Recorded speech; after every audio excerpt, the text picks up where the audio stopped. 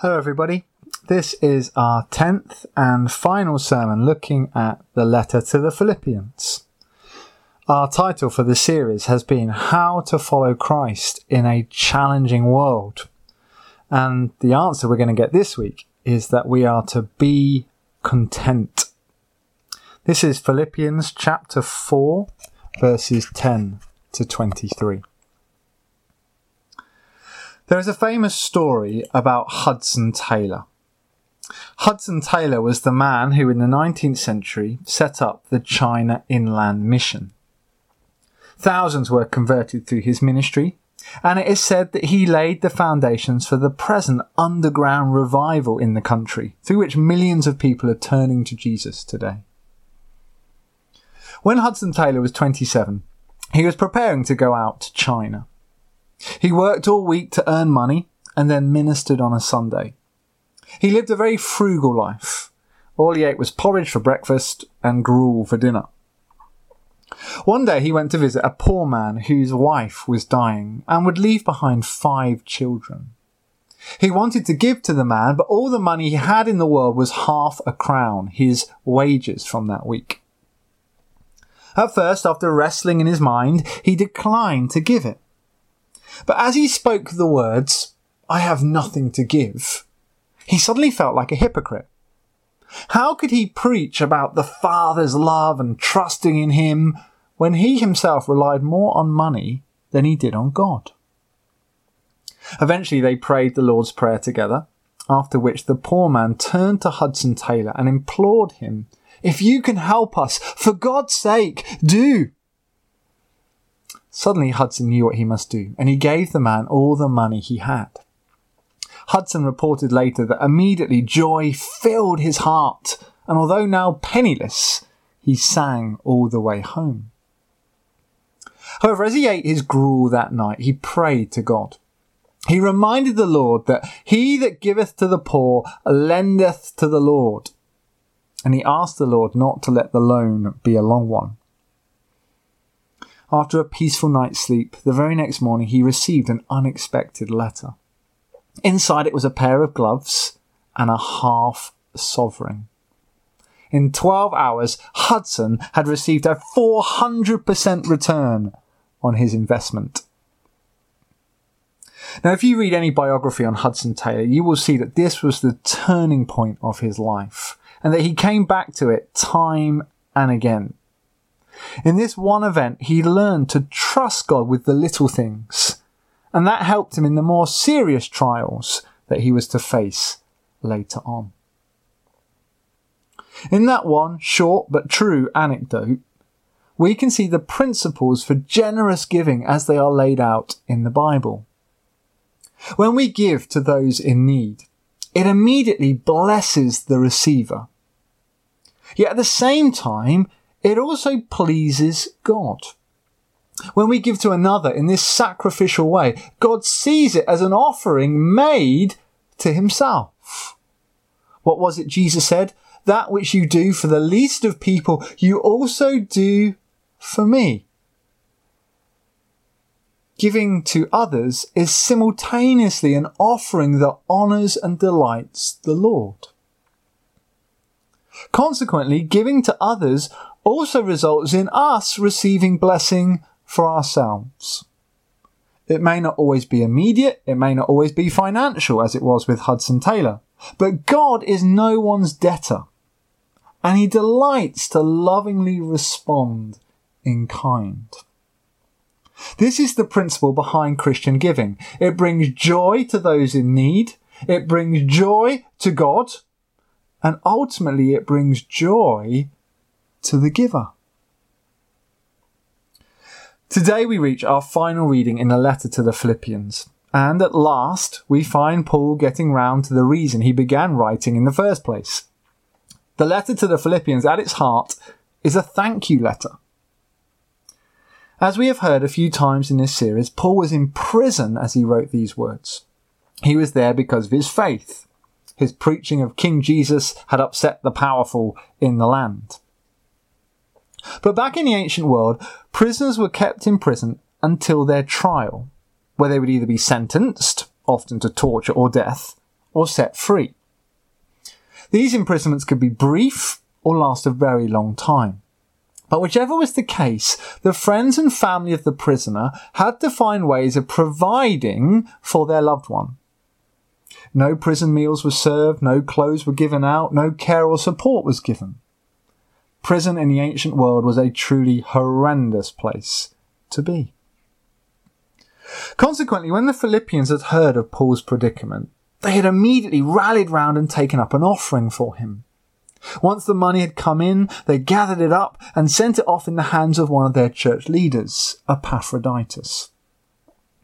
Just imagine how Paul must have felt receiving that gift. Not only was it food and warmth, comfort and shelter, it meant that the people he had laboured so hard to take the gospel to were standing in faith alongside him. It must have been a great encouragement. The Philippians' gift really had brought great joy to Paul, and he was writing to tell them and thank them. Listen again, verse 10. I rejoiced greatly in the Lord that you renewed your concern for me. The Philippians' gift really was a blessing to Paul. However, Paul moves quite quickly on from there to state how the generosity of that small church also pleased God. Listen to verse 18. I have received from Epaphroditus the gifts you sent. They are a fragrant offering, an acceptable sacrifice, pleasing to God. This is the profound truth of Christian giving. As we allow ourselves to be moved by the needs of others and practically take steps to help, not only are we supporting them, but we are delighting the Lord. He loves it when his people behave towards others as he himself does, with great grace and mercy. Consequently, Paul fully expects the Philippians to be rewarded by God for their service. Not that that was the reason the Philippians gave initially, but Paul believes that God gives in return to the generous. Paul says in verse 17, not that I desire your gifts. What I desire is that more be credited to your account. As Christians give generously to others, God sees to it that they grow in return. Think of the way you teach a child to look after money. The more they use their pocket money wisely and carefully, the more their parents entrust them with. Well, the more we use our resources to bless those around us, as God wants us to, the more he gives us of his kingdom funds to steward and look after. Let's really get hold of this truth, for both Hudson Taylor and the Apostle Paul found it to be life-changing. When God's people give sacrificially to those in need around them, it brings joy to the receiver, joy to God, and joy to the givers themselves in the long run. I want to now move on though, for although this teaching about giving is important, I'm not sure it's the main thing that Paul wanted us to take away from the end of this letter. In fact, he had a far greater secret to disclose, the secret of happiness. As Paul wrote to say thank you to the Philippians, he faced a bit of a challenge. How was he going to be grateful in his reception of the gift without being seen to be asking for more? After all, Paul knew the Philippians were going through a really difficult time. Money was not readily available to them, and they had already given above and beyond what could be expected. Well, Paul gets around this tricky situation by acknowledging the personal concern of the Philippians, but then moving quickly on to teach them about contentment. To Paul, being content was the great secret to happiness in life. Happiness regardless of whether life was good or bad, whether we have much in the bank or not. Listen to how hard Paul emphasizes this in verses 11 and 12. I have learned to be content, whatever the circumstances. I know what it is to be in need, and I know what it is to have plenty. I have learned the secret of being content in any and every situation, whether well-fed or hungry, whether living in plenty or in want. There is no doubt that the Apostle Paul faced many hardships in his life. The pages of the New Testament tell us that he was beaten and imprisoned on numerous occasions. Once he was even stoned and left for dead. At times, Paul had been the object of riots and uprisings. At others, he'd been deserted by his friends.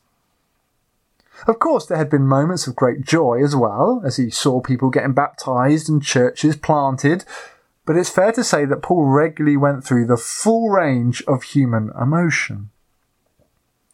How could he possibly say then that he'd learnt to be content in every situation?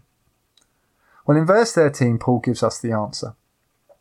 The secret to maintaining hope and faith in any and every situation is to remember that God is always with you by his Spirit.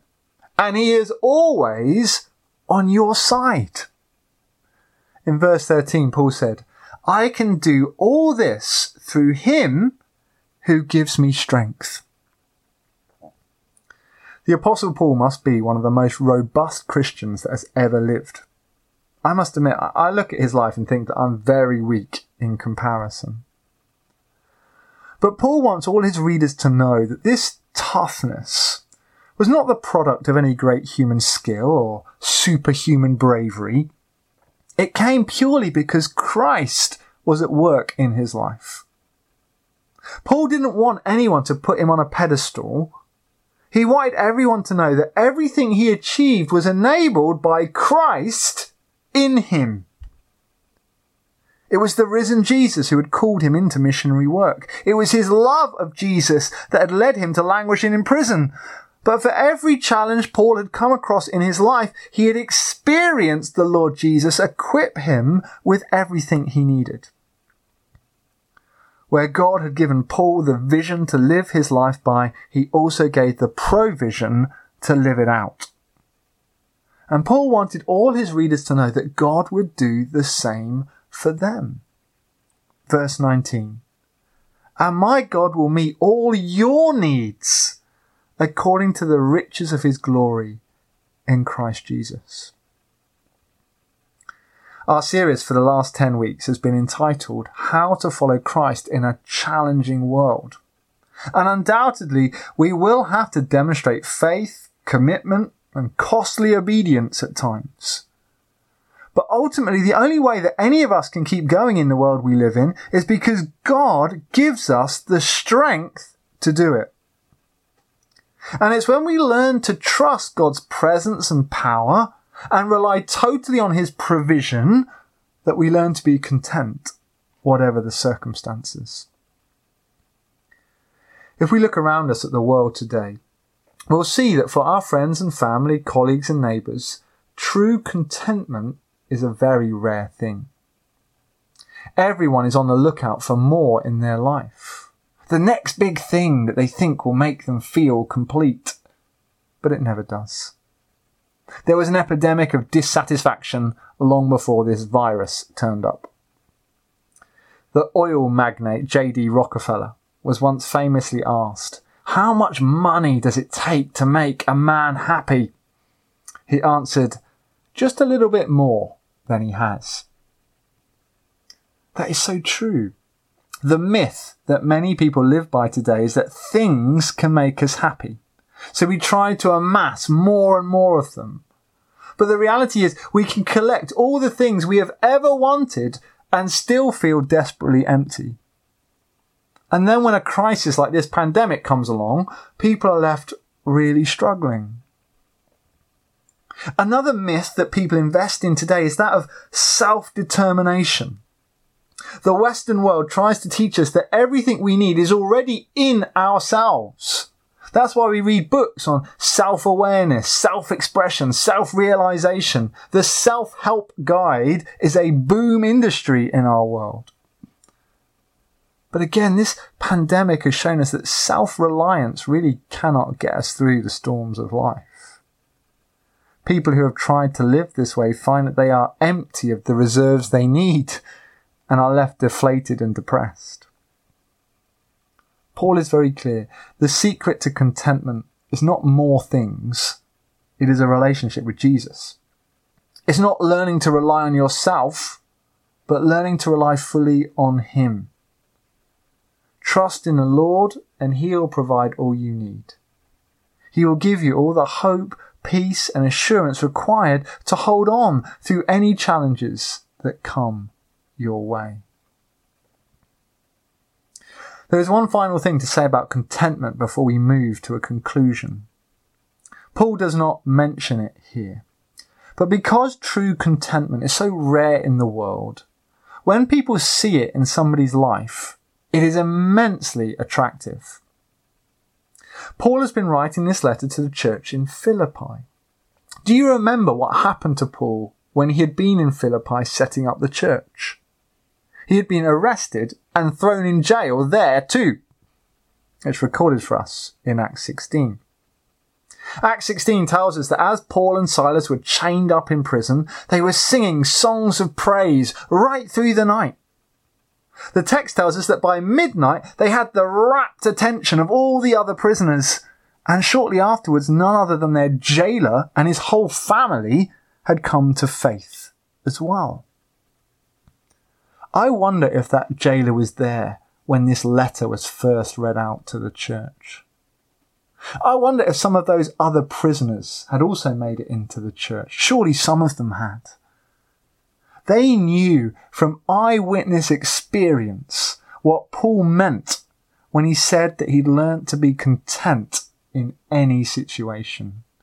His contentment, his faith, had been part of what led them to faith themselves. And so it will prove to be in the world today as people see our ongoing contentment amongst all that we are going through. And of course, bringing the two parts of this sermon together, if we have learnt to be truly content in life by trusting in Jesus rather than our material possessions and circumstances, we will be much more likely to give to those in need, like the Philippians had given so sacrificially to Paul. We have discovered so much over the last 10 weeks. I think it's been a timely moment to read Paul's letter to the Philippians. The advice he gave to that embattled church 2,000 years ago has been so pertinent to us as we struggle through this pandemic and the challenges of being a Christian in 21st century Britain. I wonder what it is that you will take away from this letter. Perhaps it will be the promise of the gospel that to live is Christ and to die is gain. Perhaps it will be the encouragement to live in unity with our brothers and sisters, serving one another like Christ. Perhaps it will be the call to prayer when we are anxious, for God promises to give us his peace. There really is a lot of great advice to look back on. But maybe we can sum everything up by looking at 3 words Paul uses in his closing verses 20 to 24. Those words being glory, greetings, and grace. How do we follow Christ in a challenging world? Well, we live with the one desire to bring glory to God. After all, that is our purpose as human beings. We seek to greet our brothers and sisters, helping them along in their journey of faith, just as they help us. And when trials come, we trust in the grace of our Lord Jesus rather than our own resources. If we do that, we will always have reason to be content.